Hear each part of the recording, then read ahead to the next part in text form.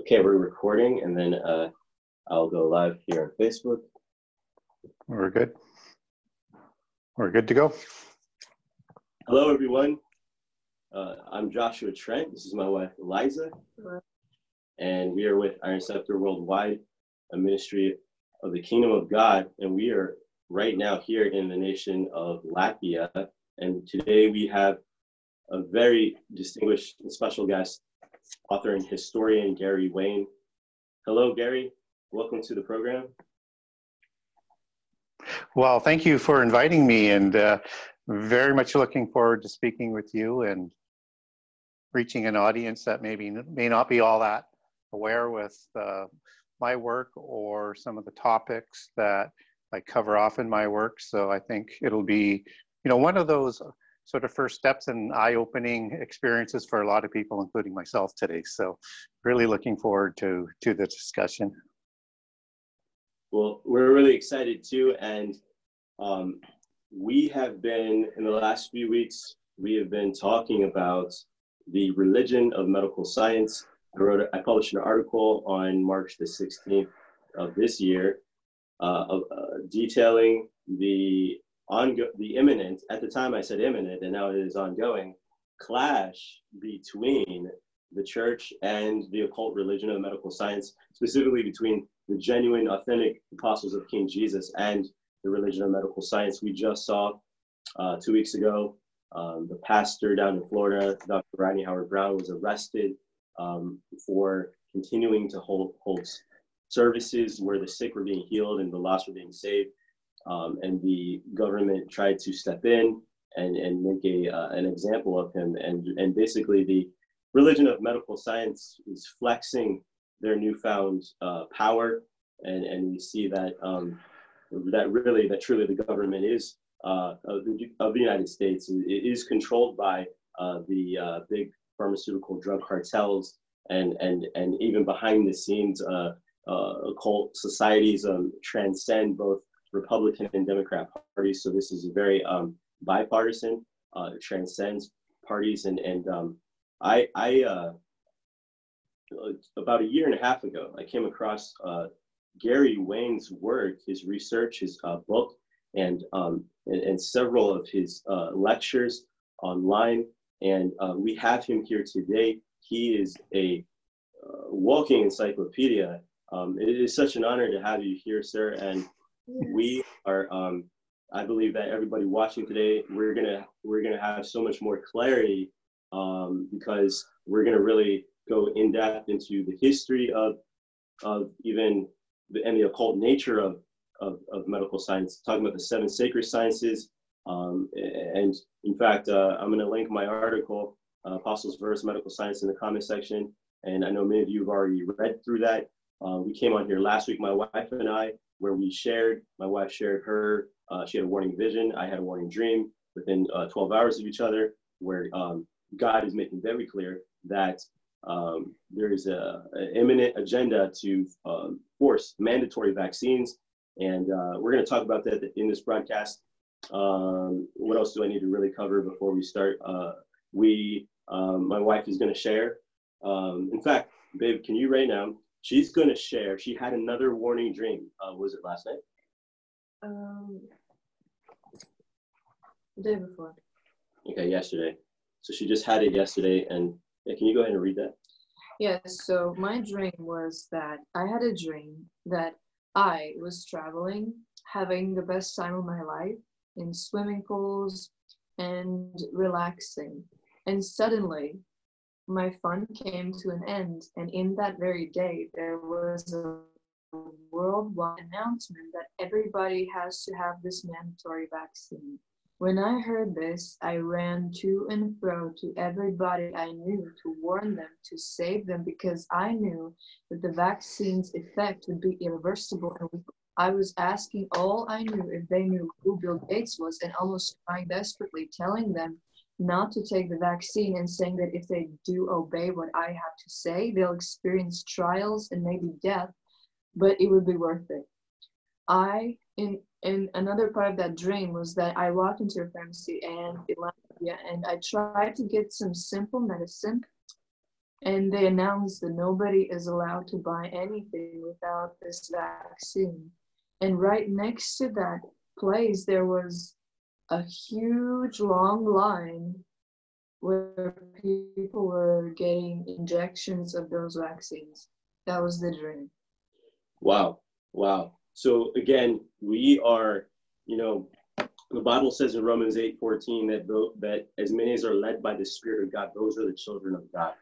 So the Holy Spirit is warning the body of Christ and showing us things to come. That's what Jesus promised. He said that the Spirit of truth, he's going to lead and guide you into all truth, and he's going to show you things before they happen. And Gary Wayne, our special guest today, he really has the Spirit of truth upon him, and he has wisdom from God, and he has been warning the body of Christ about what is happening now, but even what's, you know, because this has been an ongoing agenda for thousands of years. So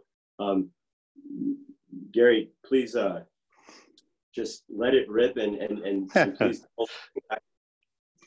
Yeah, feel free to jump in and ask questions and clarify for your audience. So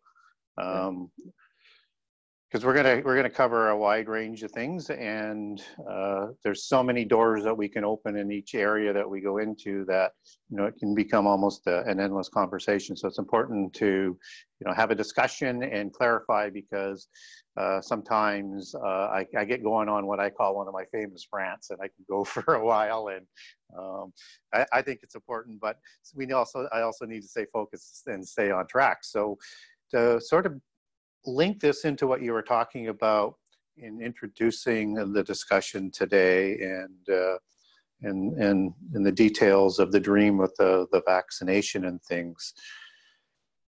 It's not so much the vaccinations that I'm concerned about, but what door it opens up to in terms of when things are compulsory, that leaves an ability to abuse a situation, and you then have the ability, when you don't have oversight, you have absolute control, you can change those vaccines that might alter your DNA or do other things, or introduce high tech to deliver healthcare, which is part of the Davos discussions that were going on 2 years ago in terms of nanobots and hooking up to a chip that leads to the beast system. And the Medical Association, with what they've introduced for their first worldwide pandemic rollout in terms of an organizational structure and strategy and tactics, transcends all borders.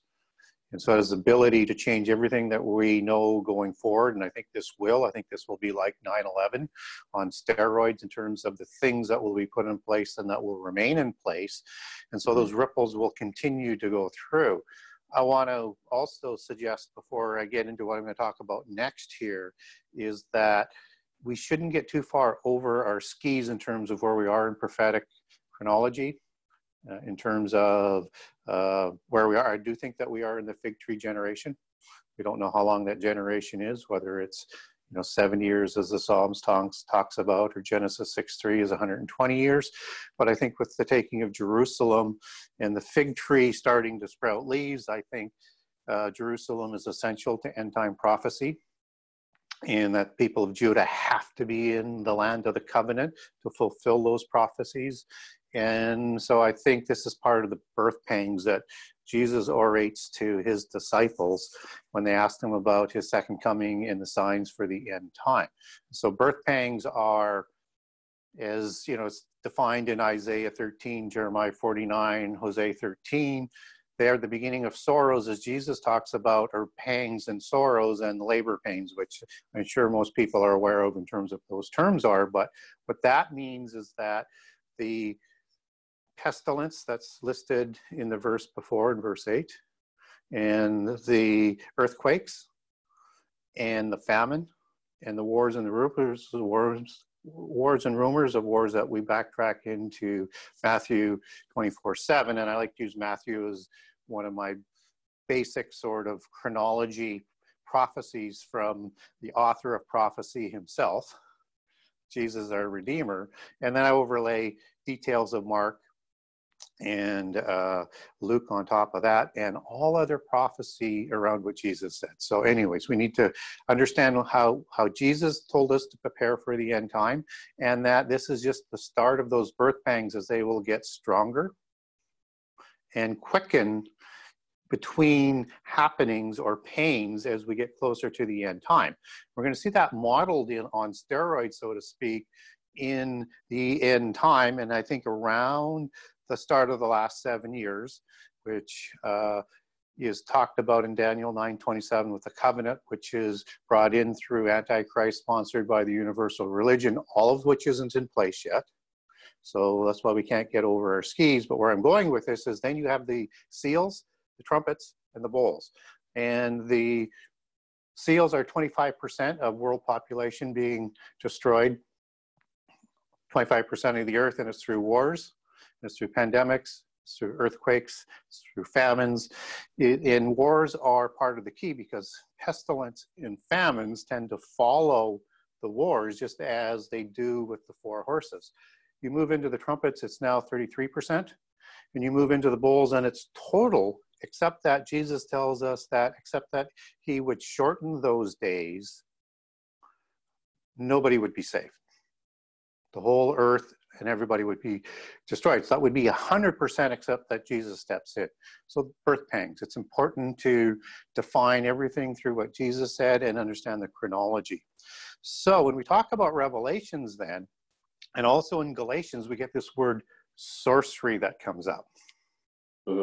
If you're using a King James Version English translation or one based on that, and it may have witchcraft or it may have another word depending on which translation, if it's based off the King James.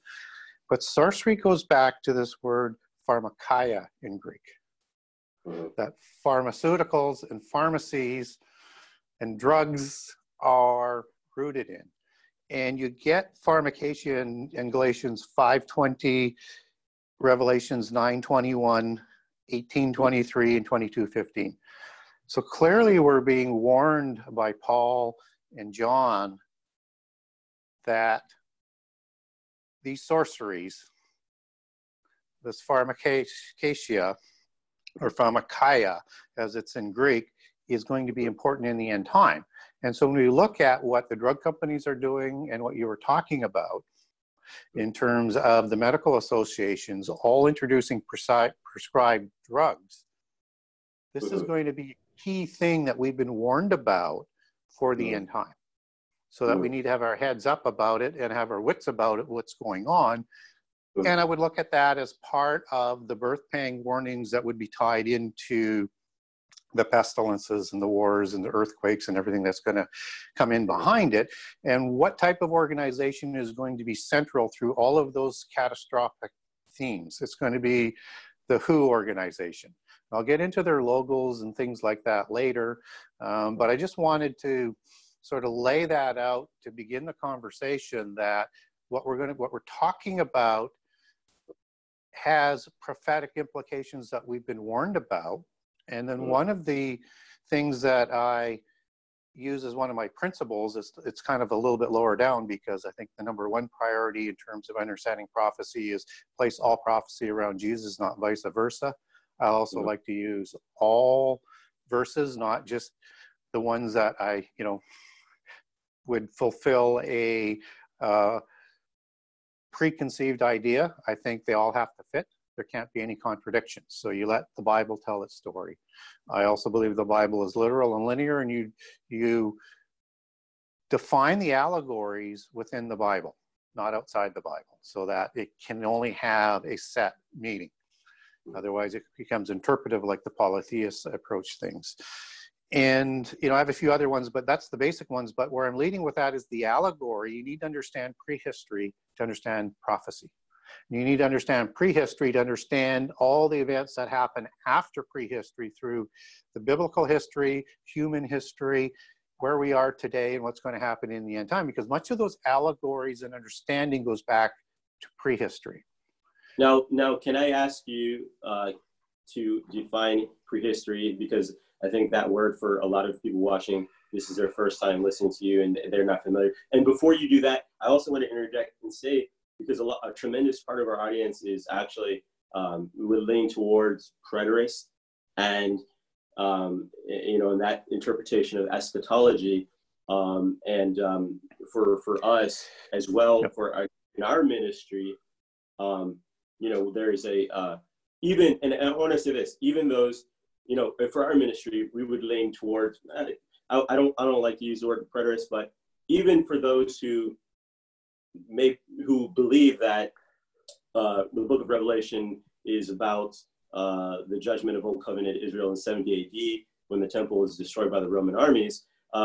Listen, I want to say to this segment of the listeners that, from our side, that even if you believe that, the dynamics and the principles of the spiritual realm and remain the same throughout history, because we are still in a battle. Even if you are, for example, preterist, the kingdom of God is at war against the kingdoms of this world. The Bible says that the kingdoms of this world shall become the kingdom of God in his Christ. And so that doesn't change the different principles and dynamics that are at work here, including judgment, because King Jesus, and I personally believe that King Jesus judges the nations individually based on their reception of the gospel message. If they reject the gospel message, then there's a judgment, sowing and reaping, things like that. So I just wanted to put that out there for some of the people, Yeah, and I like to tell people in terms of how I approach prophecy, so that you can test what I say, or you can test any other approaches, because prophecy is very confusing for people. And we have to be respectful of all Christians and all people who are approaching Christian doctrine and prophecy. But we also need to give a way for people to say, how do I, other than blind faith in humans, figure out a way to have this make sense for yourself? And that's why I like to throw out how I approach it. Whether or not people approach it that way or not, they'll understand. If they're in disagreement with a few things that I might say, they'll understand why. And so, but the two big things and the biggest weaknesses of approaches that people will use is that they tend to try and apologize for what Jesus said and change what Jesus said based on other verses, instead of putting everything around the spirit of prophecy, as Revelation calls the word of God. And then the second thing that they do is they ignore inconvenient passages. And I believe all things have to be included, and they cannot conflict. So if you can't put all the details together, you need to take a step back and then reassemble it. And so you don't have to worry about being in, am I a pre-trib rapture person, a mid-trib rapture person, or am I a preterist, or do I believe that, the Revelations, all of the birth pangs are the same, so they happen all at the same time? You don't have to worry about any of that. If you approach Scripture in terms of putting everything around what Jesus said and don't ignore inconvenient passages, let it fit, you'll get the answers yourself. And that's the only way you can test people who may be wanting to mislead you, and you can test what I say or not. And so, and typically what happens when people come at me and will say, well, I come from this view, and what do you say about this? And I put the scriptures back that conflict with their perspective. And I say, what you need to do with where you are is put those in and then arrive at your own conclusion. That's the only way. And that's why you need to be really, really adept at scripture and get more into it, because we're going into a time that you're going to have to rely on your own instincts, because even the elect are going to be deceived, if that were possible, as Jesus tells us, and they will be deceived, as he says. So we're going to have to get good at scripture ourselves. So just thought I would but what we don't on the body, and what we don't, yep, absolutely. And what we don't want to do is divide Christians. At the end of the day, it's our faith in Jesus as our Redeemer, that is our salvation. So, and we need to be respectful in terms of discussions within the church, which I find, the more when I got into the media aspect, is how divisive the church was. And, I'm saying it's fine to agree to disagree, but understand why you believe what you believe, and then don't apologize for the Bible. It needs to make sense of itself because it never contradicts itself. And if you understand that, then you'll keep searching and you'll put the pieces together. Mm-hmm. Yes. And so can you tell the audience what is prehistory? What exactly is prehistory? Right, that was the question. I knew there was another one point I needed to add there. So prehistory is in two parts. Some people might say three, but for simplicity's sake, we're going to say two parts. You have history that happens before the time of recorded and written records, and so everything is brought down in an oral tradition. So prehistory typically will refer to before the flood, and then to the early few hundred years after the flood. Probably to, beyond Babel and into after the people disperse and Egypt sets up and Nimrod sets up in Sumer or Shinar in Mesopotamia, and you start to have some cuneiform records and things like that. So it's before written records. Okay.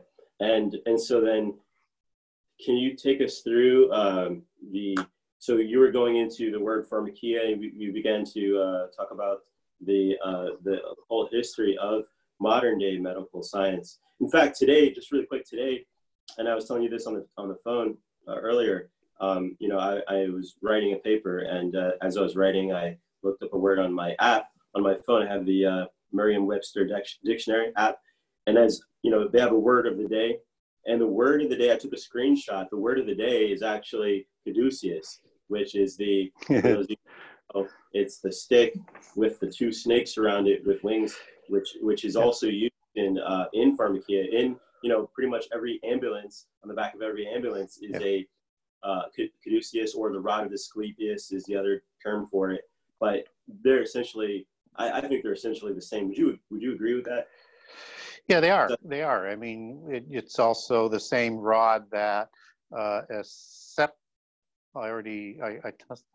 sometimes trip over his name, Asclepius, the god of medicine, has that same staff of Hermes. That's not a coincidence. And as we backtrack into this, it will start to make sense. And of course, if you don't know who Asclepius is, he's the father of Hippocrates and where the Hippocratic Oath comes from. And so this goes back to the demigods and the gods of prehistory who are going to be developing medicine as it is related to the development of what they called in prehistory the 7 sacred sciences, which we'll get into in some detail.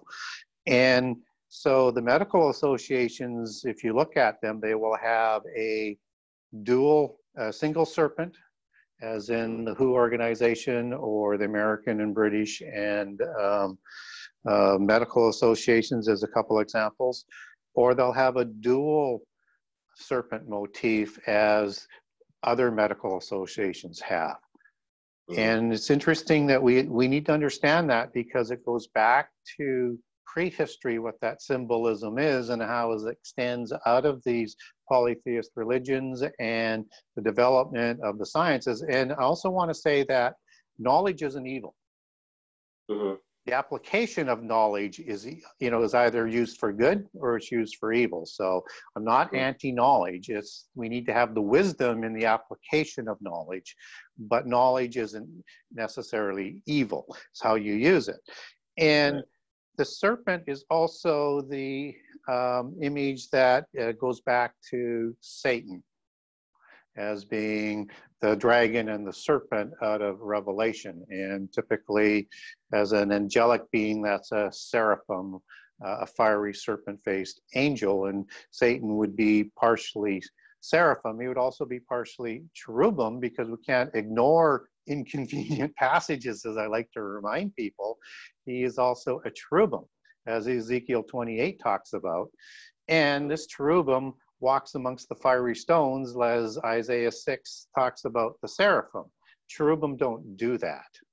So he is cherubim, and he's seraphim, and he's also an archangel as you take his name back as his descriptions in the New Testament back to archon and words that are based in where archangel comes from. And I also think he was a priest before the Lord with the 9 stones that decorate him.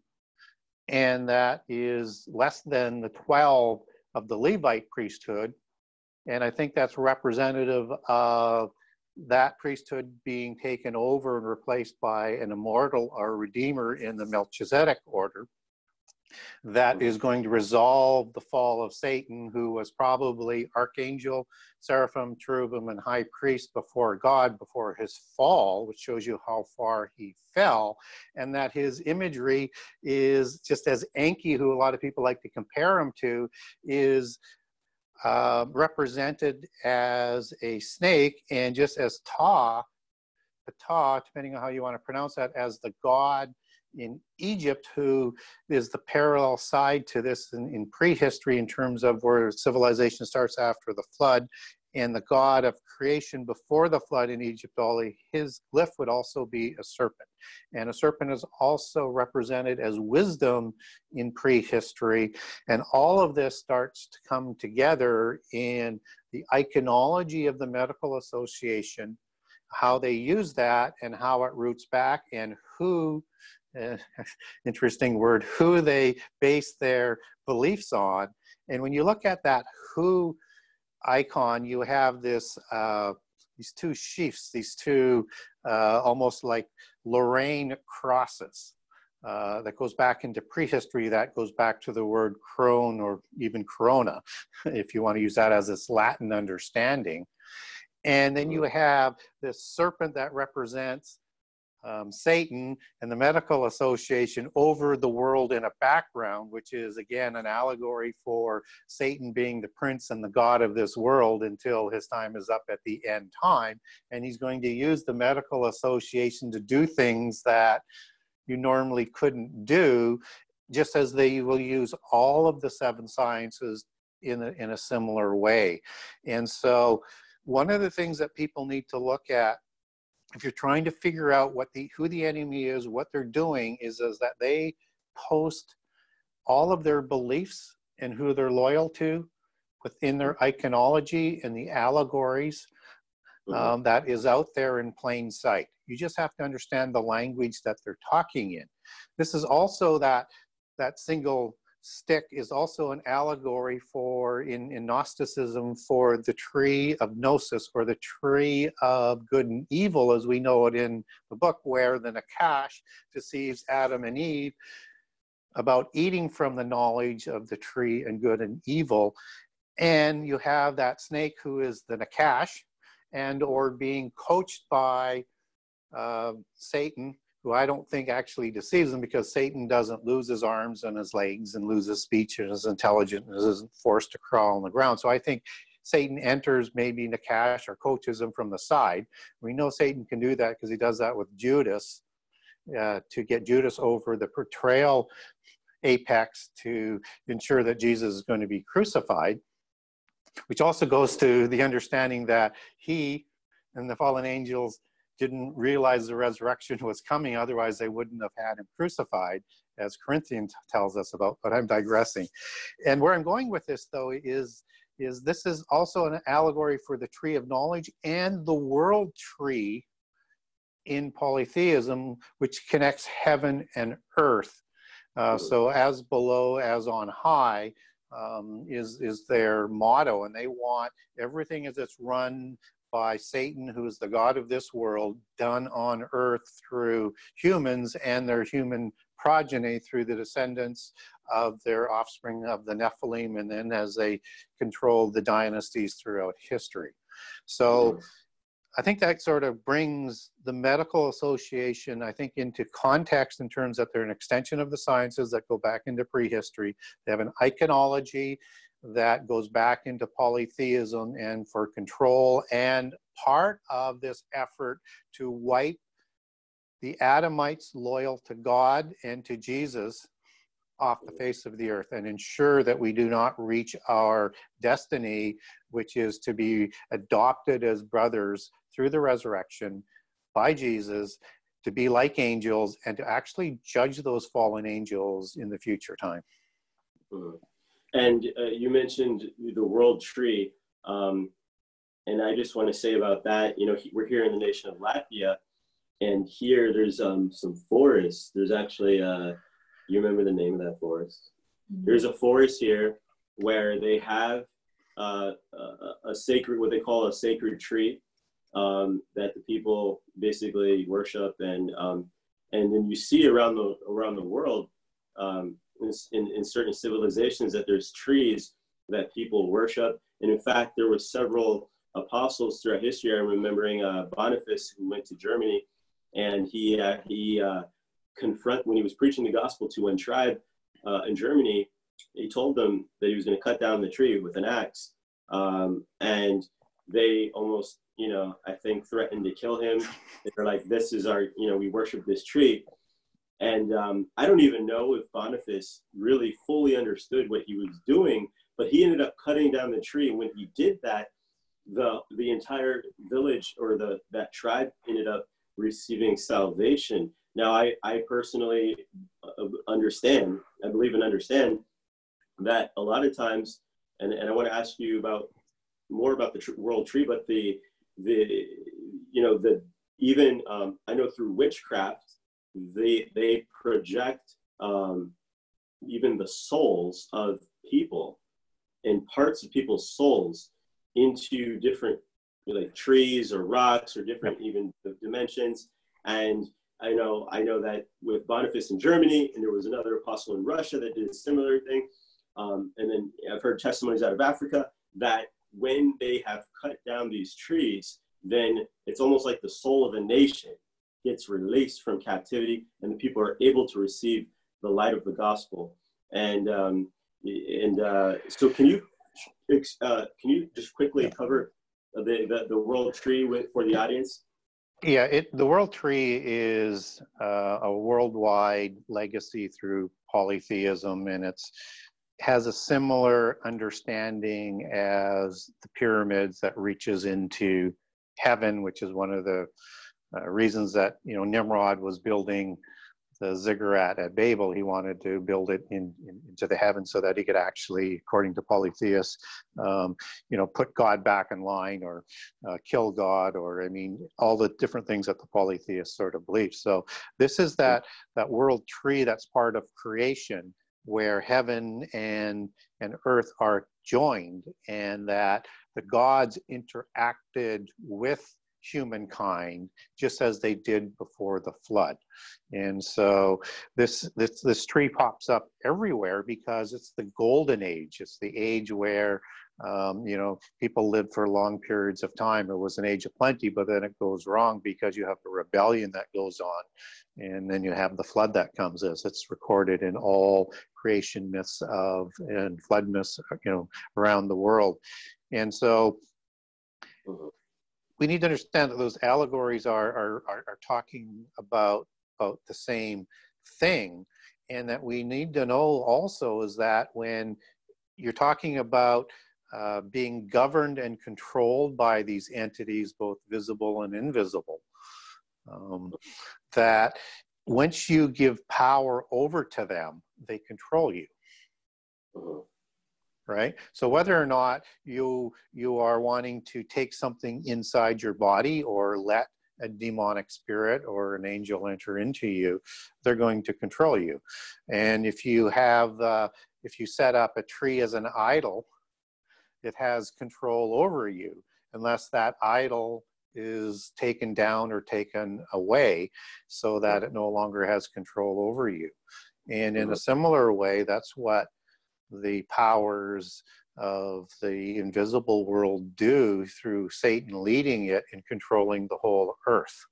It's theirs until the end time is completed.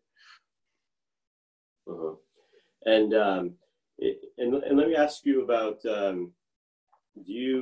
what is your knowledge about the Operation Paperclip, when the United States government brought over the 1,600 doctors and scientists from the Nazi regime who was involved in occult and illicit research?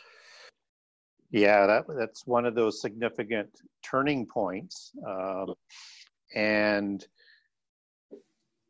we need to sort of backstep in terms of why Operation Paperclip is such an important event in terms of how it advanced technologies and in preparation, mostly through the United States, but then how that sort of envelops out and around the world with that kind of knowledge.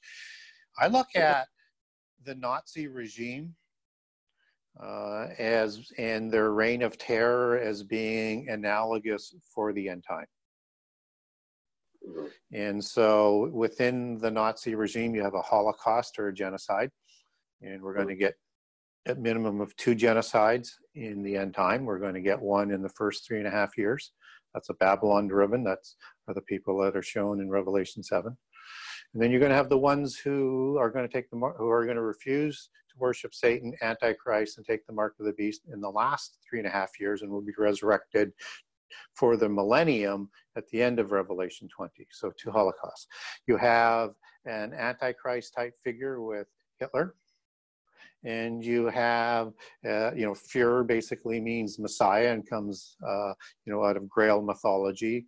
Wagner is who they adopt that out of, if my memory serves me correct. And you have a polytheist religion that is called Ariosophy, which is morphed out of Theosophy, which was founded by the Gnostics to become the religion that unites science in the end time.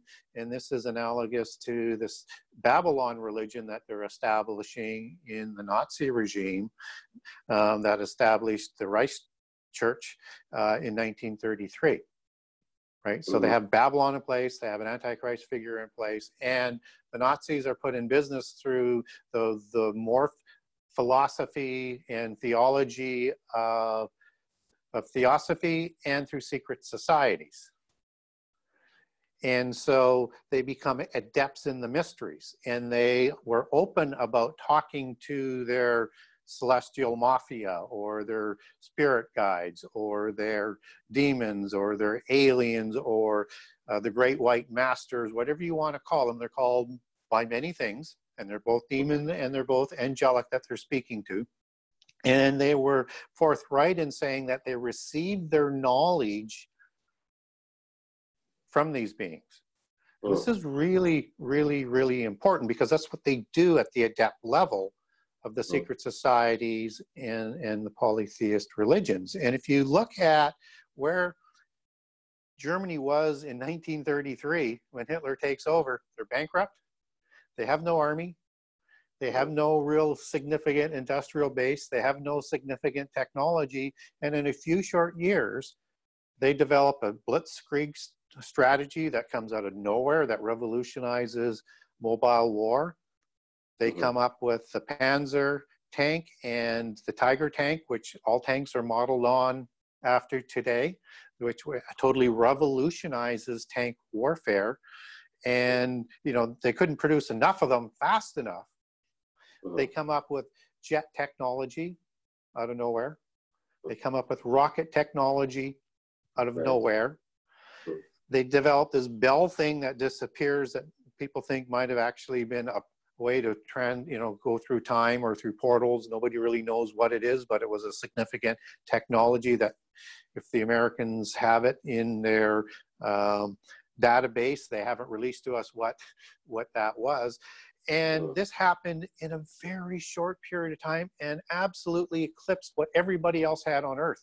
And the Allies had to catch up.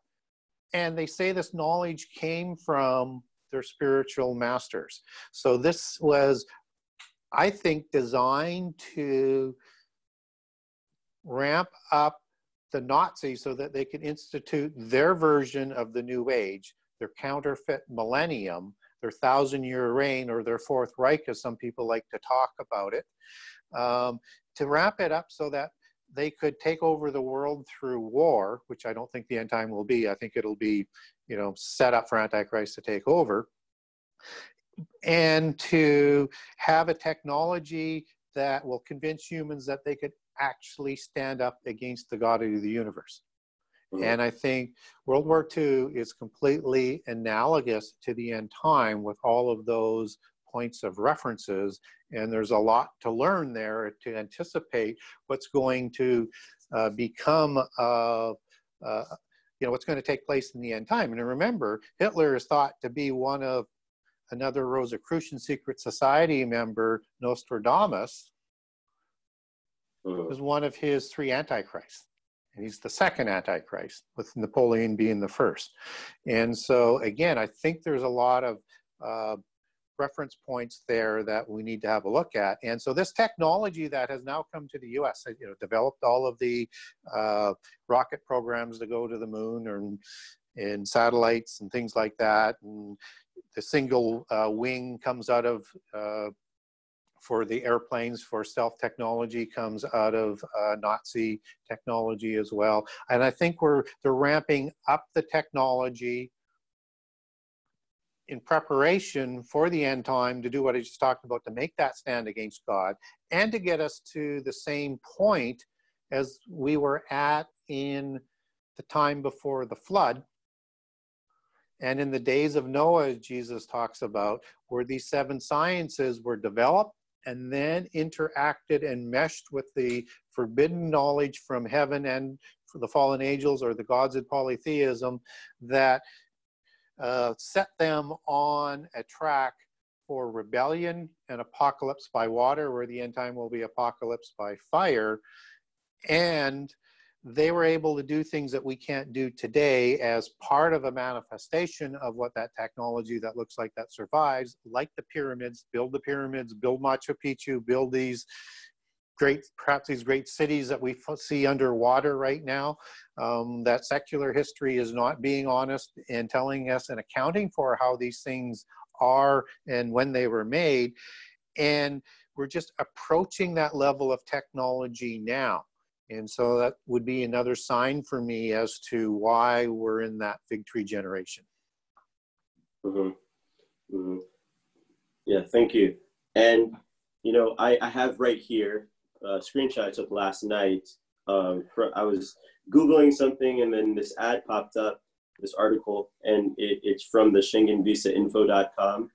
And it says here that the COVID-19 test results and later on vaccination will be required for Schengen visa application. For those of you watching, the Schengen zone is just the countries in the EU that are, it is basically talking about travel to the EU. I know a lot of Americans don't even own passports, so they're probably like, what's Schengen? But it even says that, so basically all travel to the EU has been right now pushed back to September. And then going forward, applicants to get to travel to EU are going to, at the minimum, it already says at a minimum, are going to be required to not only undergo invasive testing for COVID-19, but then when a vaccine does become available, it will be mandatory to even travel to the EU.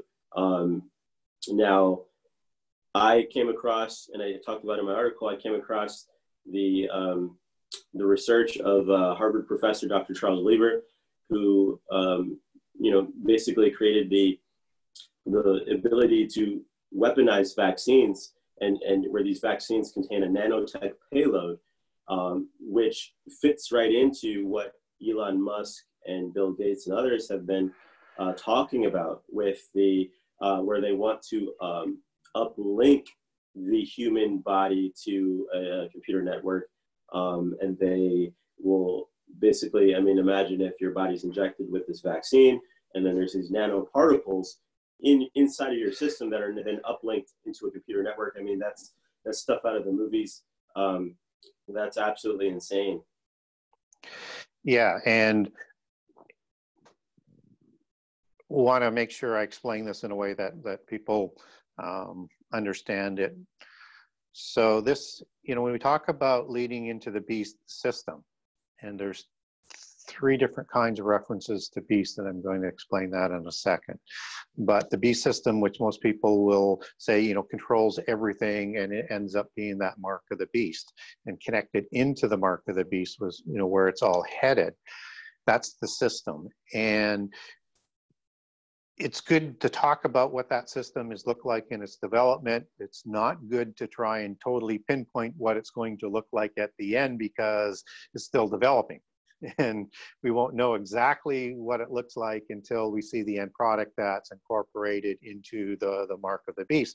But it is AI, as it looks like it's developing, and it is nanotechnology and quantum mechanics as it all starts to come together. That's going to be part of this beast system that is likely to be injected into the body, as they were talking about at Davos 2 years ago, with a chip that has the ability to release nanotechnology and nanobots and be able to medicate, fix, repair, give you that first part of the equation to immortality or godhood in the physical world, which the first pillar is immortality. That means they're going to have to create a body that can last longer, have replacement parts, so humanism, transhumanism, and or cloned parts or cloned bodies, and a preference of transferring your spirit.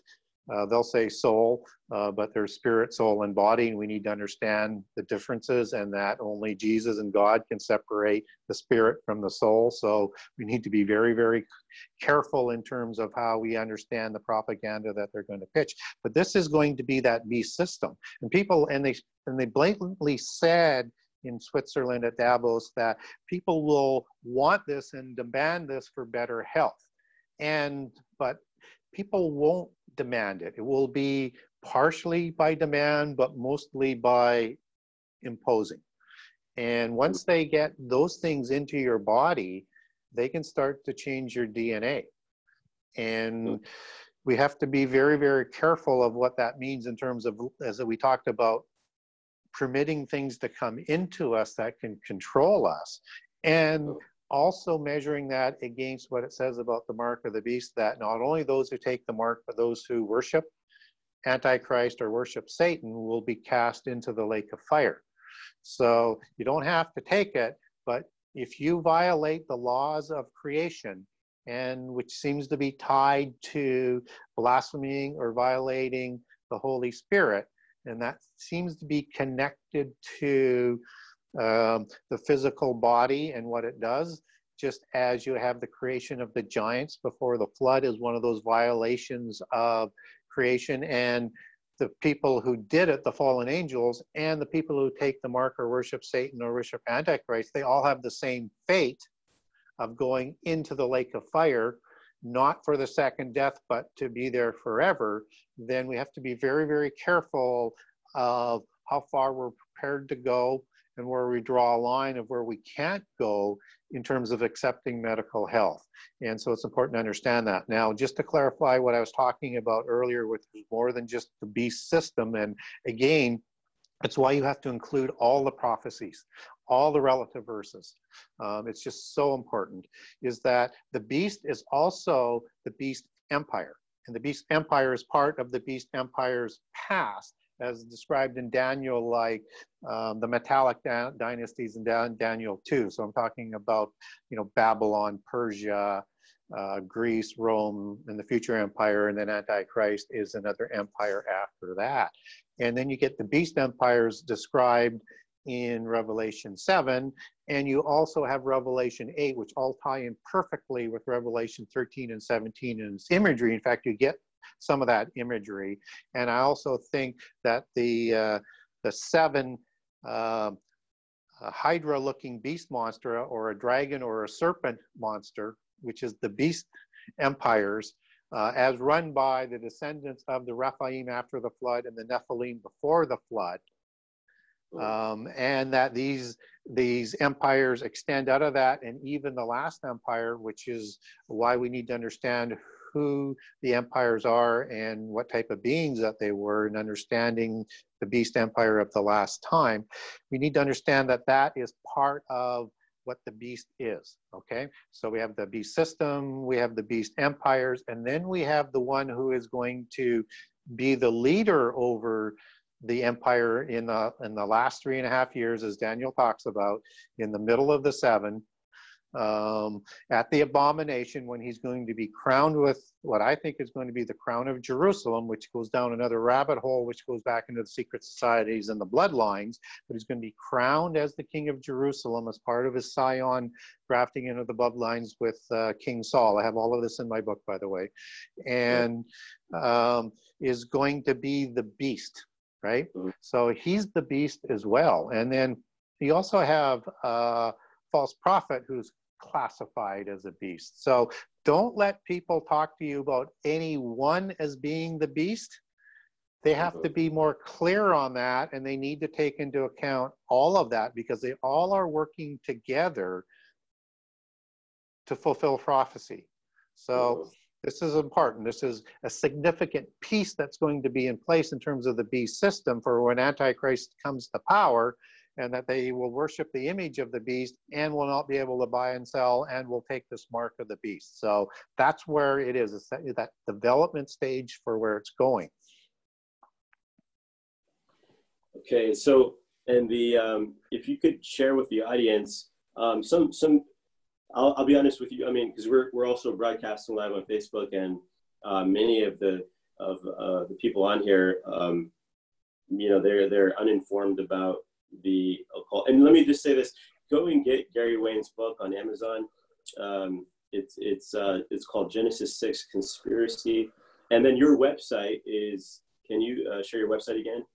The website is genesis6conspiracy.com. That's Genesis 6 with the number 6conspiracy.com. On the website, by the way, there's a generous excerpt of all 98 chapters, so you can get a very good feel of what's in the book.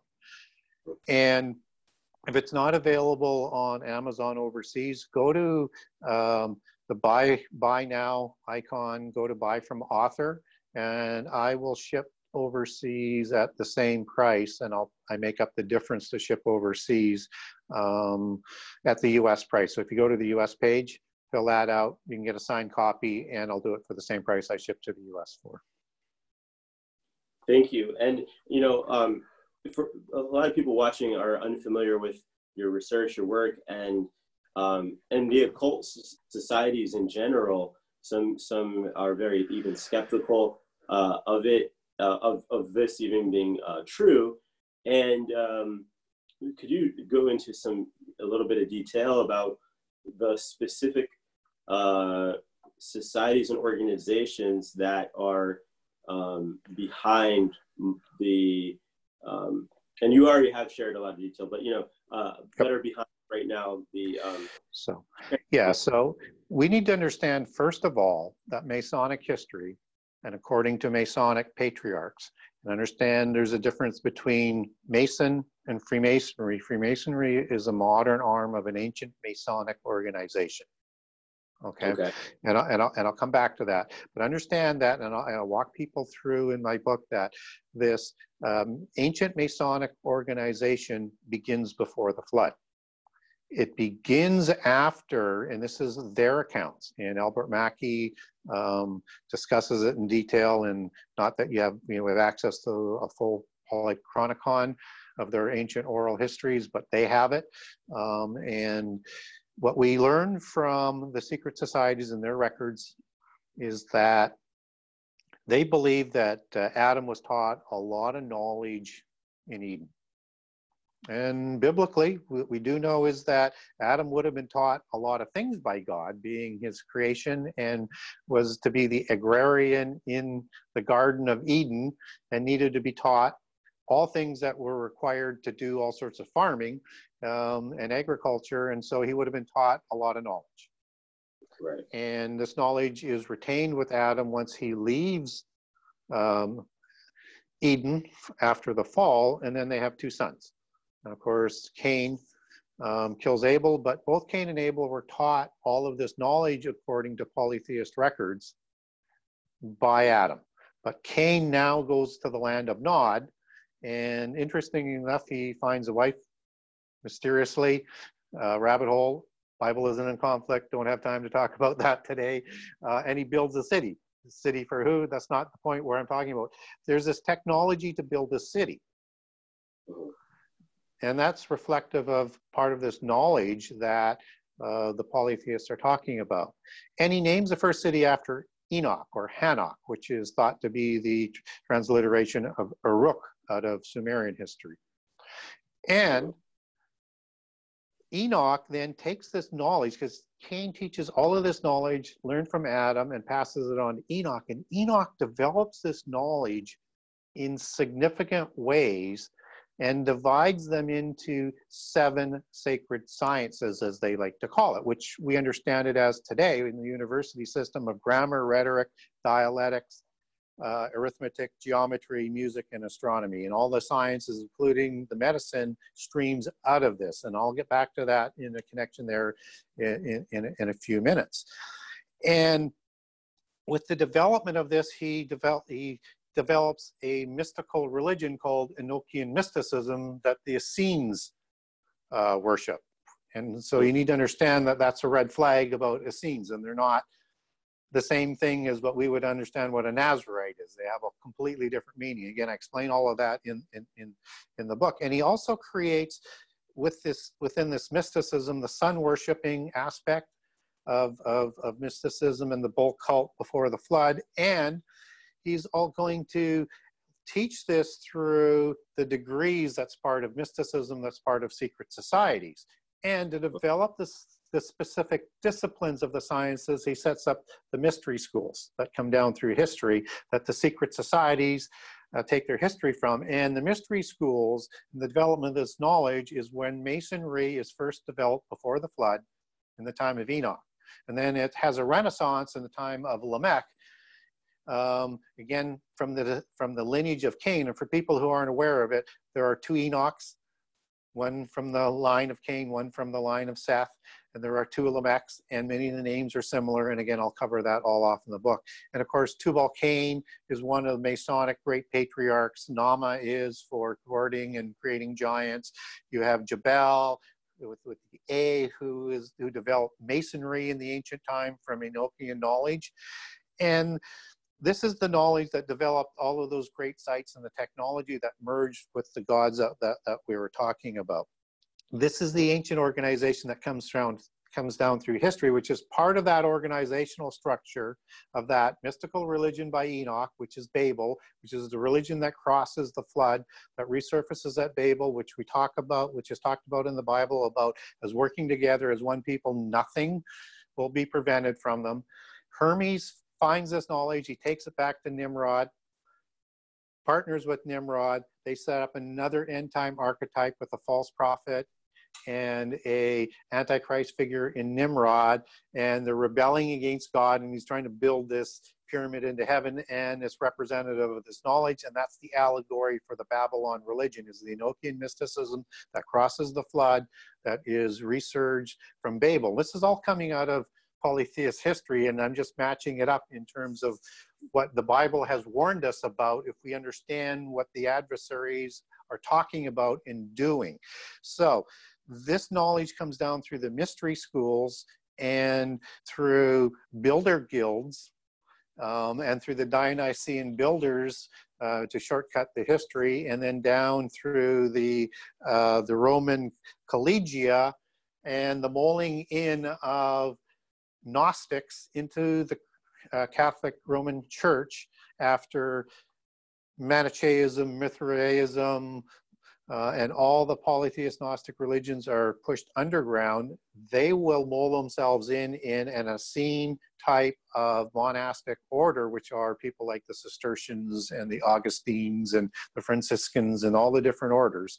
Those are where they mold into, and they mold into the builder guilds, which comes together with the ancient Masons of the bloodlines and the royalty, like de Bouillon, Godfrey de Bouillon, Hugh de Payon, Henry de St. Clair, who's not listed amongst the 9, but is part of the greater number of the Sinclairs and the Rollo bloodline, the Anjou, who produced the Plantagenet. They're all nobles and or Cistercian monks, which are all working together that form the Knights Templar in 1090 and crown their first king of Jerusalem with Baldwin II in a small priory in Jerusalem as the king of Jerusalem, which we talked about earlier, which is part of that bloodline. And note that the Bourbon family King Philip of Spain is the current king of Jerusalem.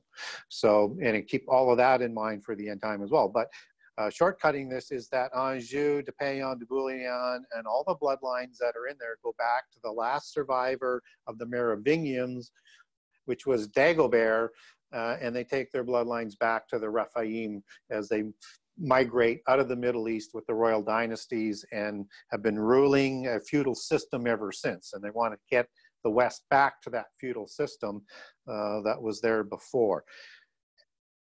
Bringing that forward to the modern secret societies happens beginning in about 1188, where you have a split of the inner core of adepts who are all Gnostics and Masons, because they lose Jerusalem in 1187 and they feel the Templars have lost their way.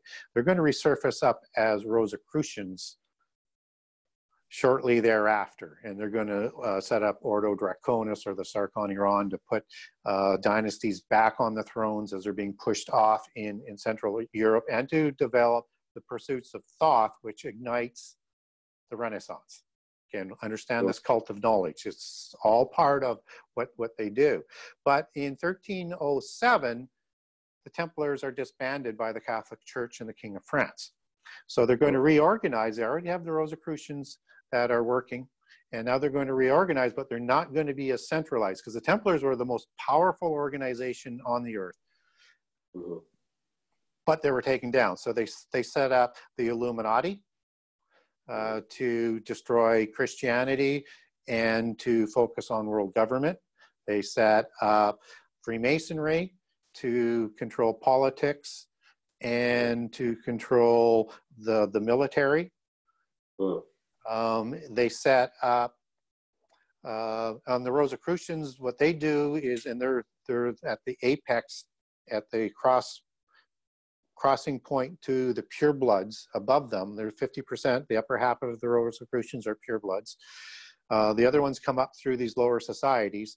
The Rosicrucians, they keep the history, they keep the beliefs, they work on the arts, they work on the media, they provide the information to the propaganda for all of our literature and entertainment. They have nurtured Gnosticism, developed Theosophy, which morphed into the New Age, which is their religion that is going to bridge science and religion in the end time. So understand that they're promoting the new Babylon, which was the goal of the Knights Templar, as it's written down in their records by the Master Roscelin. And again, I have some documentation on that. If people want to get a hold of me on that, I'll send that to you. And so this is their part of the agenda, and all of these other groups report into them. They also recreated the Rothschilds for the banking arm that needed to be replaced because the Templars were a huge banking arm, and then they'll replace that within the church as well, which I'll get to in a second.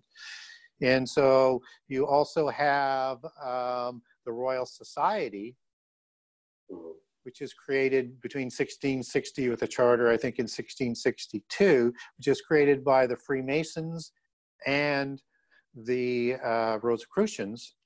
And they're set up to do the same things that was done before the flood with Enochian mysticism and mystery schools. And that was to lead people away from God. Number one goal. Number two goal is to degrade God. Number three goal is not give God credit for anything. Number four is to create monuments and buildings to honor their pantheon of gods. And the Royal Society is the organization that all education and science pays homage to today. They classified themselves as the last of the sorcerers. We talked about sorcerers earlier at the Medical Association. And also understand that the Essenes and all of these organizations were heavily into medicines and things like that, and also worked into the rituals to create transcendental states to communicate with their masters. But the Rosicrucian, or the Royal Society, is still that society that everybody answers to today in terms of science and universities and things like that.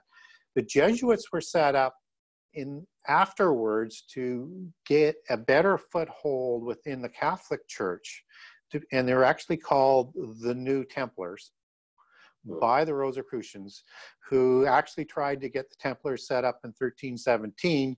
The church says, yes, but none of you are going to be in control. We're going to put our own people in control. They disappear. These were the invisible 33 that met with them. These are the Rosicrucians. It's also part of that hierarchy, which is important in understanding the hierarchy of the secret societies, and I'll frame it all back in a second. But they're going to create the Jesuits later as the New Templars to recreate the banking arm, get control of the education, and to produce the new Babylon within the Catholic Church for the end time. So when Ignatius of Loyola, who has a vision from Mary, just as Mary visions follow much of the Gnostic leaders, they may have it depicted a little bit differently, but he is going to change the church by his commission that's given to him. And then he's going to be sponsored by one of the Borgia family. And Borgia is a descendant of some of the popes named Borgia, and part of the black nobility that controlled some of the hierarchy of the priesthood. And the black nobility are these bloodlines. There's a larger black nobility, that's the larger group. You have the Italian black nobility, and then you have the black nobility as part of the bloodlines that are involved with the Catholic Church. Now, in about 1527 to 30 or so, as my memory recalls, Borgia, through the Montesa order, is going to start funding and sponsoring Ignatius of Loyola. The Montesa order takes control of the Templar assets in Spain after the fall of the Templars, so that that wealth is kept in control. And there's other orders and organizations that gobble up the assets of the Templars, so the French king nor the Catholic Church get it, just as a lot of the money goes to Switzerland, where the Hospitallers, a sister organization, are already set up, which is why you have the cross with the Swiss being the same as the Hospitallers, and why you have banking there, and I'll come back to that in a second. And so Borgia becomes the third Grand Master, or the third leader of the Jesuits in 1570, and getting control of the Jesuits through the bloodlines, because he's part of the black nobility, and the Montesa order is part of this organizational order of bloodline organizations that now gets control of the Jesuits, and they get control of all of the education, all of the theology, training of all of the priests. They also will move with the King of Spain to get control of the banking, and then transfer that over to Switzerland to unite it with that money from the Templars. So you have the Jesuits that are working together on that aspect. So what these organizations have through the Royal Society and through the Jesuits, control of all education around the world and control of all of the sciences and all of the universities, is taking their doctrines, their philosophy. Philosophy comes from grammar, rhetoric, and dialectics. And philosophy is the theology behind the development of the sciences. And it is believed to be greater than the specific sciences because it harmonizes them and points them in a specific direction. And it is what leads to the development of technology that has the capability of destroying the world, but directed by their philosophy of reason over faith, faith representing the belief in the God of the Bible, reason representing the development of philosophy and the sciences. And so the gatekeeper, so the gatekeepers that are, of the education, the academia, are, you mentioned the groups, you mentioned the Jesuits, mentioned, and the other groups are, just for the viewers, just to just give a brief summary. Yeah, so the Rosicrucians. Rosicrucians, yep. Illuminati. Yep. Freemasonry. Jesuits. Yeah. The Rothschilds, who were created for the banking arm. They changed their name from the Bauer family to the Rothschilds in 1812 to 1814 when they set up the London Bank, and the Jesuits inside the church. And so as you look at this hierarchy now, imagine a tree, a world tree that's going to be answering to the gods up top, and imagine branches that are moving in. So look at Freemasonry as the introductory platform to educate people in occultism. And below 33rd degree of the Scottish Rite, or in the old mystical system, the 3rd degree of the York Rite, you become adept at that level. And then at that level, you're eligible to become Illuminati if you're invited, but you are enlightened, you are illuminated. And there are many degrees above 3. And it's important to understand in terms of this hierarchy. Most people just understand the standard 33rd degree and the 3rd degree. So the Illuminati are at the sort of the center, the adept level of Freemasonry. And then above them are the Rosicrucians. And the bottom half, they can be new money, they can be people with talent, but all of these people are invited, so you kind of take it that they probably have bloodlines or they're just using them. But the upper half is the Rosicrucian pureblood representatives. And above the Rosicrucians are the Committee of 300, which is all purebloods. And then above the Committee of 300, you have the Council of 33, the invisible 33 that we're discussing, as I mentioned earlier, reestablishing the Templars within the church, but they couldn't come to the agreement, and so they got at that through the Jesuits. That's why the Royal College is also called the Invisible College, because it's set up by Rosicrucians and Freemasons. Above the 33 families are the 13 families. And when I talk about the 13 families, that's the 13 Western families. There are other bloodlines around the world, but that's another rabbit hole.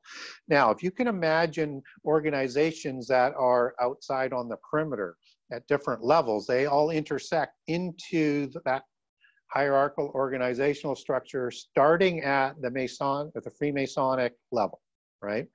And the more the purebloods are involved, the higher up that they're going to intersect. So let's say you can look at the Jesuits are going to intersect into the Rosicrucian, as well as people who are still running and part of the black nobility in the church, they'll intersect into the orders that are all purebloods that are above the Rosicrucians. And you've got orders like the Seraphim Order, which is the Norse one, and organizations like that, and the Montesa Order, and several other orders that are all pure blood orders, right? And they're intersecting in above the Rosicrucians. So now when you have an organization, let's say like the Club of Rome, which was created in the late 60s, it has purebloods mostly in it. So now, typically they're going to intersect into the Committee of 300, although some people think it's into the Rosicrucians, but if it's to the Rosicrucians, it would be the upper half.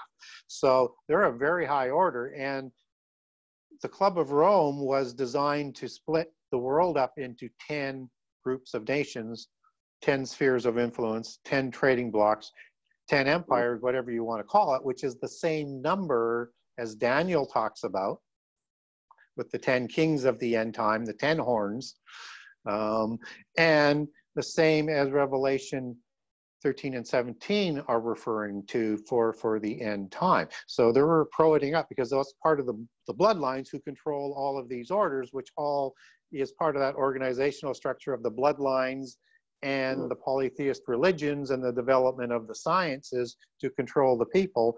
And another example which people like to ask about would be is the Bilderbergers. Well, there's two parts to the Bilderbergers. There's the pureblood side that meets alone, and then you have people like Bill Gates, who are the new money, that are meeting in below, or Bill Clinton, or all those other people who are given marching orders that would that they go out every year to fulfill, and then the purebloods of the Bilderbergers report back into the Committee of 300.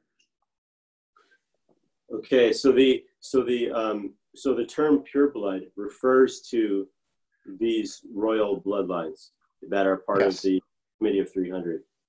Yes, and their pureblood is their genealogies or their bloodlines, that they have genealogies that they take them back to the Nephilim and the Rephilim. Rephaim, as the divine representatives, as the demigods, as the offspring of the fallen angels or the gods, and their divine right to rule. And the purer that bloodline, which is why they need the genealogies, is where you fit in that organizational structure. And so it's important that they keep track of that and that they scion in other bloodlines to enhance their ennobleness, which again helps them in their placement in the hierarchy. So so for example, you mentioned like Bill Gates, Clinton's, they're the new money. They just are basically surrogates of these purebloods.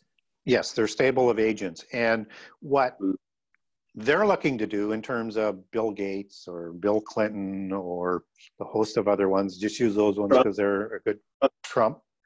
Yeah. They're looking to, and Trump is kind of gone rogue on them because he's not getting what he wants. That's what's really going on there. So, but he does come out of that.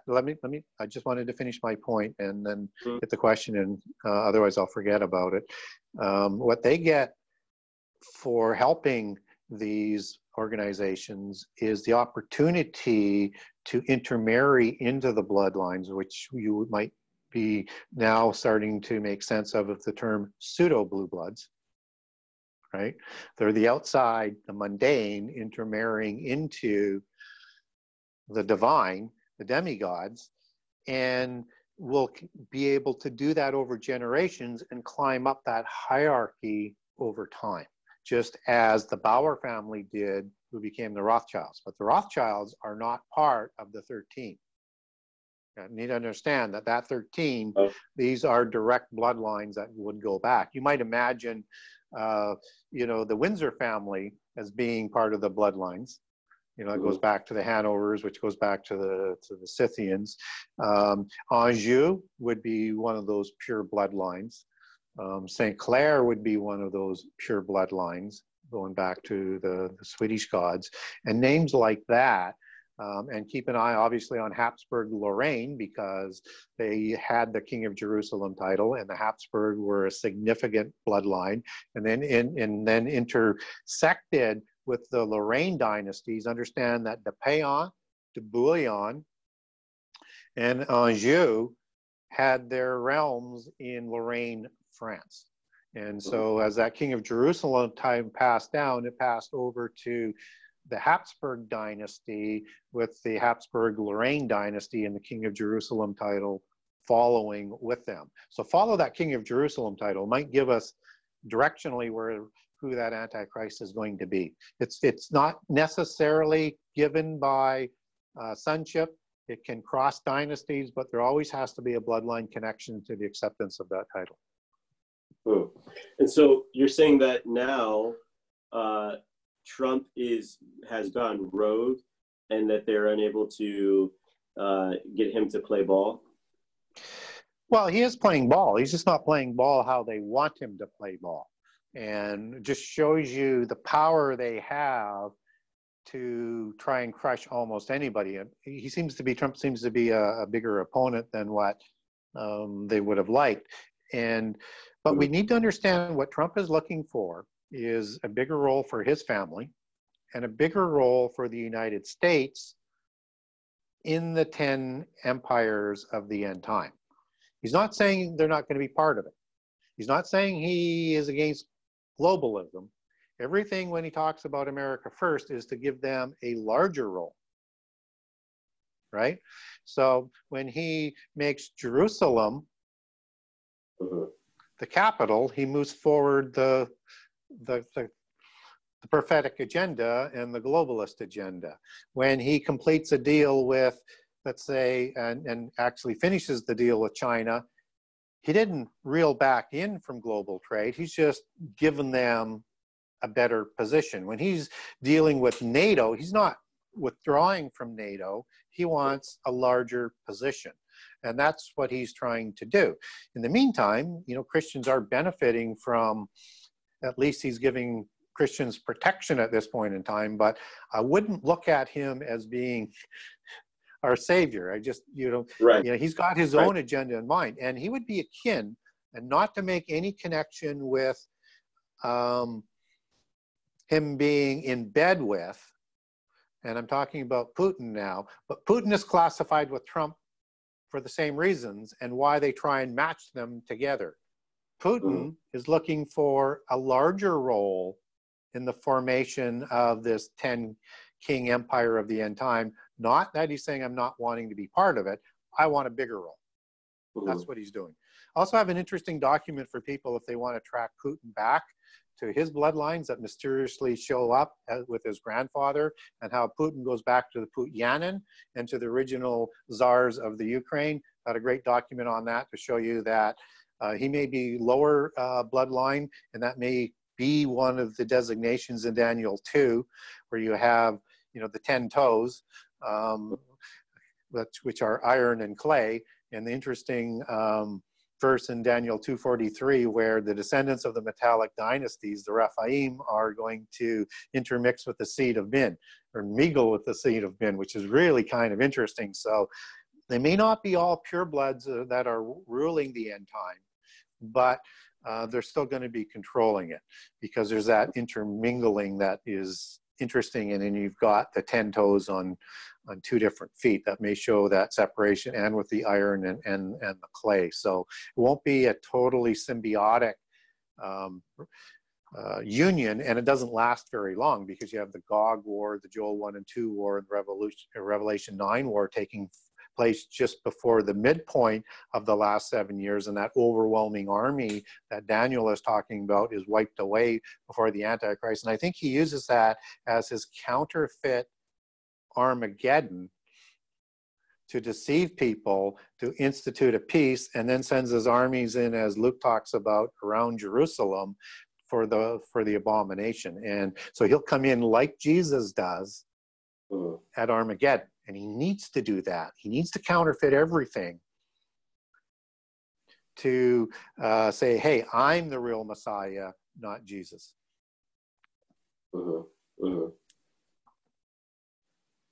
Well, I think you've given us a tremendous wealth of information to digest, and those watching, you'll probably have to go back and rewatch it a couple of times, go and get Gary Wayne's book, The Genesis 6 Conspiracy, on his website, which is Genesis, the number 6, and it's .com, right? It is. And so if people want some information, I don't cover the Jesuits in the book, so I have a 4-part series on the Jesuits, which walks you step by step in who they are and what their formations are. I have some nice documents as well I can send. You just get a hold of me through the website, through my email. I've got documents on how Freemasons view the 7 sacred sciences and how Masonry does, how that mixes in with their religion. Got nice documents on that. I don't cover the Cross of Lorraine and the Seraphim Order in the book, but I've got a series of documents on that if you want more information on that, on how that sort of connects in. I have a lot of documents, so if you name a topic, I might have it. I'll send it to you. Okay, great. And we'll post the link to your website in the comment section on our Facebook Live. Well, it's been about 90 minutes or so. Was there any closing remarks? Yeah, I think, we've talked about a lot of things, and probably a lot of this might be new to people. And a lot of it sounds very, very out there in terms of, wow, that's a lot of stuff. That's a lot of interesting connections, but how could something be that big, that large, that old, and actually be real? And I get that.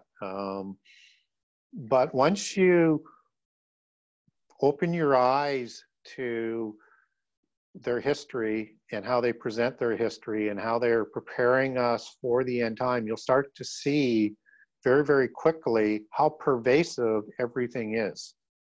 And so let me just literature is inundated with it. in terms of their dragon and fairy mythologies, all of their allegories, in terms of, you know, even the vampire stories, their science fiction. It all has their genealogies, their histories, and their belief systems encoded in there. And a good example in terms of how it reaches into education, just think about our education system. So you have different grade levels, which are like degrees at the mundane level, right? And then you move into university. But even when you graduate there, you get these black gowns that are very ritualistic. And then you get a diploma or a degree. And then you get a master's degree in university and a PhD for your doctorate degrees, right? Well, these degrees and master comes out of polytheism and mystical religions. And so if you look at Freemasons, when you have a Grand Master, that's an adept at the third degree level, right? And then on the universities, you have all of these Greek and Roman and Egyptian architecture reflecting their history. And they have snakes and things entering into libraries, and they do everything in plain sight. We just don't question all of this because we've been brainwashed not to. Right. But once you start to open your eyes a little bit, you see it everywhere. Yes. Yes. And that's the point I'm trying to get across, is just to plant seeds and to start preparing Christians for how we're going to be deceived. And they are going to attack Jesus and discredit him as being a mortal prophet. They don't want to destroy Christianity as a whole because they want to fold it into the universal religion. And they're going to hit that hard, and they're going to attack the Bible and Paul, because they'll say Paul is the one who made Jesus into deity status. That's their belief system. And they're going to manipulate through interpretive, contrived, preconceived viewpoints using selective biblical passages to deceive the Christians. Wow. Yeah. Which is why we need to get better at what they're doing. It will be an assault on Christianity and the propaganda unlike anything we've ever seen before, matched with all the turmoil of the birth pangs that we talked about earlier in the show. You need to put on the full armor of God, and that means you need to be at a level where you can recognize what they're doing and not be deceived. And that's to the point. Start planting seeds on that so that people can start to prepare as they start to see some of these things come together. And I don't believe I'm a prophet, so I'm not there as, you know, talking as a prophet. I'm not talking there that I feel I have this special commission as an apostle, because I don't believe I have that. What I am doing is communicating information based on the research that I've been led to research and find, and try and communicate that as best as I can in a topic that is so huge and has so many arms that go everywhere, but to try and communicate it in a way that starts to make some sense for people, because I think we're in that fig tree generation that we talked about. Yes. And we've even in the last couple of weeks, we have talked about the Rockefeller-funded World Council of Churches, how they've weaponized the false interpretation of Romans 13 to attempt to manipulate and castrate the pulpits to get them to come under the thumb of the government. We're seeing the manifestation of that right now with even the fight between churches that are attempting to continue to have services, and and the government that's saying no, like, you guys have to shut down. Yeah, it's that World Council of Churches, you know, their whole philosophy, which is their theology, is to have all churches compromise their doctrine. That's compromise not only just intended for the different sects of Christianity, but all other religions, because the only way they can have a true union of churches is if everybody's prepared to compromise. So once you start to water down the Bible in any sort of way, just as you're talking about with Romans, in terms of government and the hierarchy where the church and the government fit in, this is one of those clear signs that they're working on it. And I get a lot of people that say, well, the Roman Church isn't part of it. Well, they're not a member, but they assign a massive amount of resources in working with the World Council of Churches in preparation for this, and they're already starting to fold the Anglican and other Protestant churches in under their umbrella, not maybe totally legally and officially, but in a strategic partnership, let's put it that way.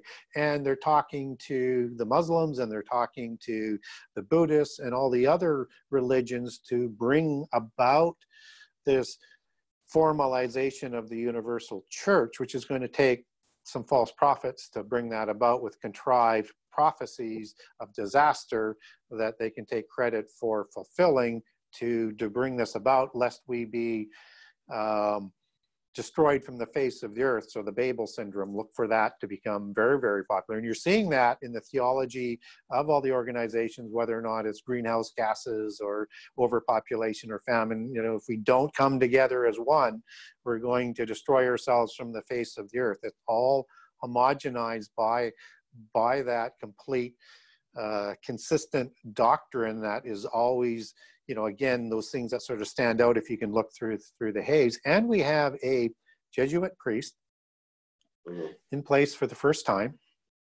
who I do not believe is Antichrist and who I do not believe is false prophet. I think he's probably too old, but he could be the last pope. Pope Francis. As he's talked, as it's talked about in the Malachi prophecies in terms of the number. He's also, interestingly enough, called or predicted by Nostradamus, a Rosicrucian, that the last pope would be the Black Pope. The Black Pope, and I understand that the Jesuits report to the Rosicrucians.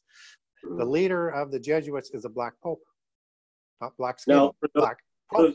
And for the first time, we have a Black Pope leading the church.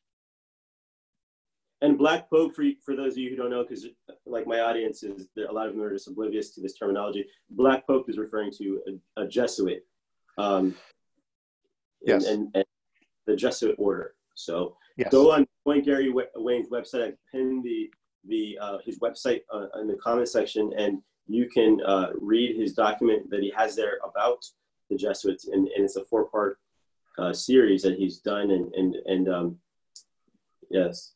So, yeah, thank you so much for your time and thank you for paying the price. I know that it's you pay a price when you bring forth the truth and into the open. And how many years have you been researching all of this? Well, I started researching in about 1980 or 81. Wow. And Yep. It was because somebody challenged me to read a book called The Late Great Planet Earth by Hal Lindsey. It was way ahead of his time. Didn't have everything right, but still way ahead of his time. And it scared the socks off of me. And so I wanted to see whether or not what he was saying was accurate. And I'm a contrarian, so I like to verify everything myself. I don't listen to what other people say. I may consider it, and I also don't listen to what people might say about what something says. I want to verify it myself. That's my definition of a Christian contrarian that I like to call myself.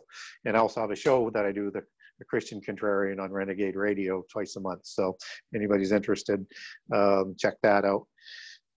So anyways, the more I started to get back into the Bible, because I had walked away, I had been brainwashed and believed in evolution, and I took up this challenge. And what I found was, from a layman's perspective, is that, it didn't look like he was manipulating the Bible. The passages that he was talking about were there. And what he said made sense with what I started to see around, but I wanted to verify it completely. That started me on my path back to God. And what I did was over the next, 20 years, I was just writing down each prophecy narrative, doctrine narrative, and putting them into files so that I could collect all the passages, because I was taught and believe that in schools that the Bible was inaccurate, it was a false history, it contradicted itself. So I wanted to make sure that I wasn't being led down by somebody manipulating me. And that's why I learned to put all the passages together so that I have a way of testing what somebody says.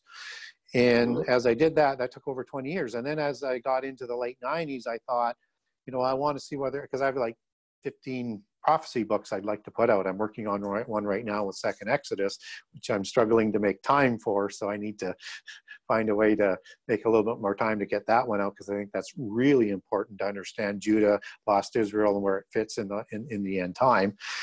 But I wanted to write a short book to see whether it get published, to see whether people would buy it, see whether it would make any sense. So I thought, what can I write in terms of what I researched, which would be a short book? And I thought, well, geez, I came across these really strange passages as I documented everything about these giants in Genesis 6. And then you get these other giants after the flood, and you got the Rephaim, and they keep showing up, and all these other tribes that don't go back to the table of nations. And then you get demons and fallen angels in the New Testament and in Revelations. And I thought, okay, I got enough here. I can probably link this together. So I thought that would take me a very short period of time. And I wrote the first 10 chapters very quickly. But the book turned out to be 98 chapters with an epilogue and a preface. So make that 100.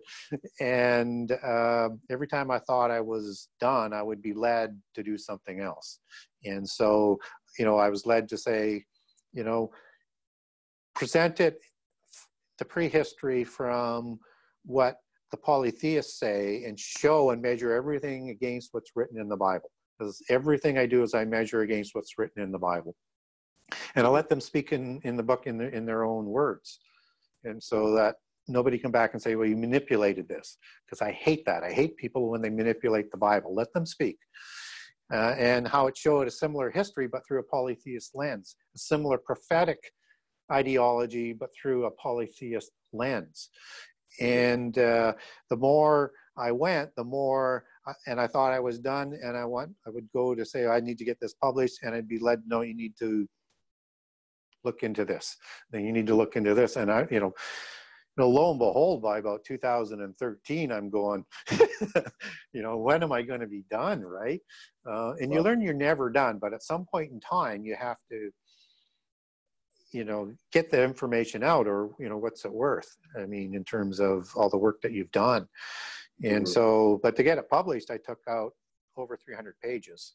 And then I have also a whole bunch of other research. So that's why I continue to put out research right now. So that's how long I've been researching and working on it. And, it's a journey. And I understand when people are in the beginning process of the journey, in the middle process.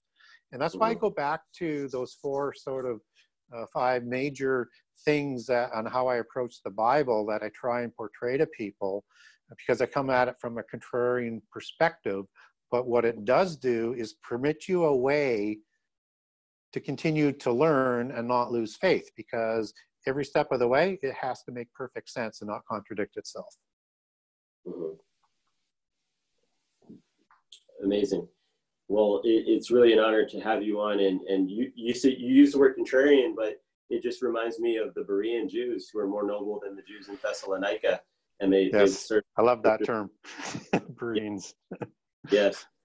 Well, thank God for you and your faithfulness to steward His word for all of these decades. It's been an honor to have you on, and you've provided us with a ton of information, and so thank you, sir. Yep. And if anybody just want to ask me a question, just go through the website. If you have a question, I will get back to you. Wow, thank you very much. We appreciate it. and you're helping to prepare the body for in this generation for what for the battle that we are in right now. And yeah, thank you so much. So well, thank you, and thank you for having me. It's appreciated. Absolutely, and maybe we'll have you back on. We'll talk more about that later, but yep. We'd love to have you on in the future. Yeah, I would love to come back and to get some feedback from your listeners. And again, if they had questions that they send into you and you want to do a show just on some of the questions, we can do that, or pick another subject. But just a matter of scheduling it, and we can work it in. Okay. Yeah, that sounds great. So, well, God bless everybody watching, and we will see you guys soon. So I just ended the broadcast, and then on Facebook and the recording. Did you want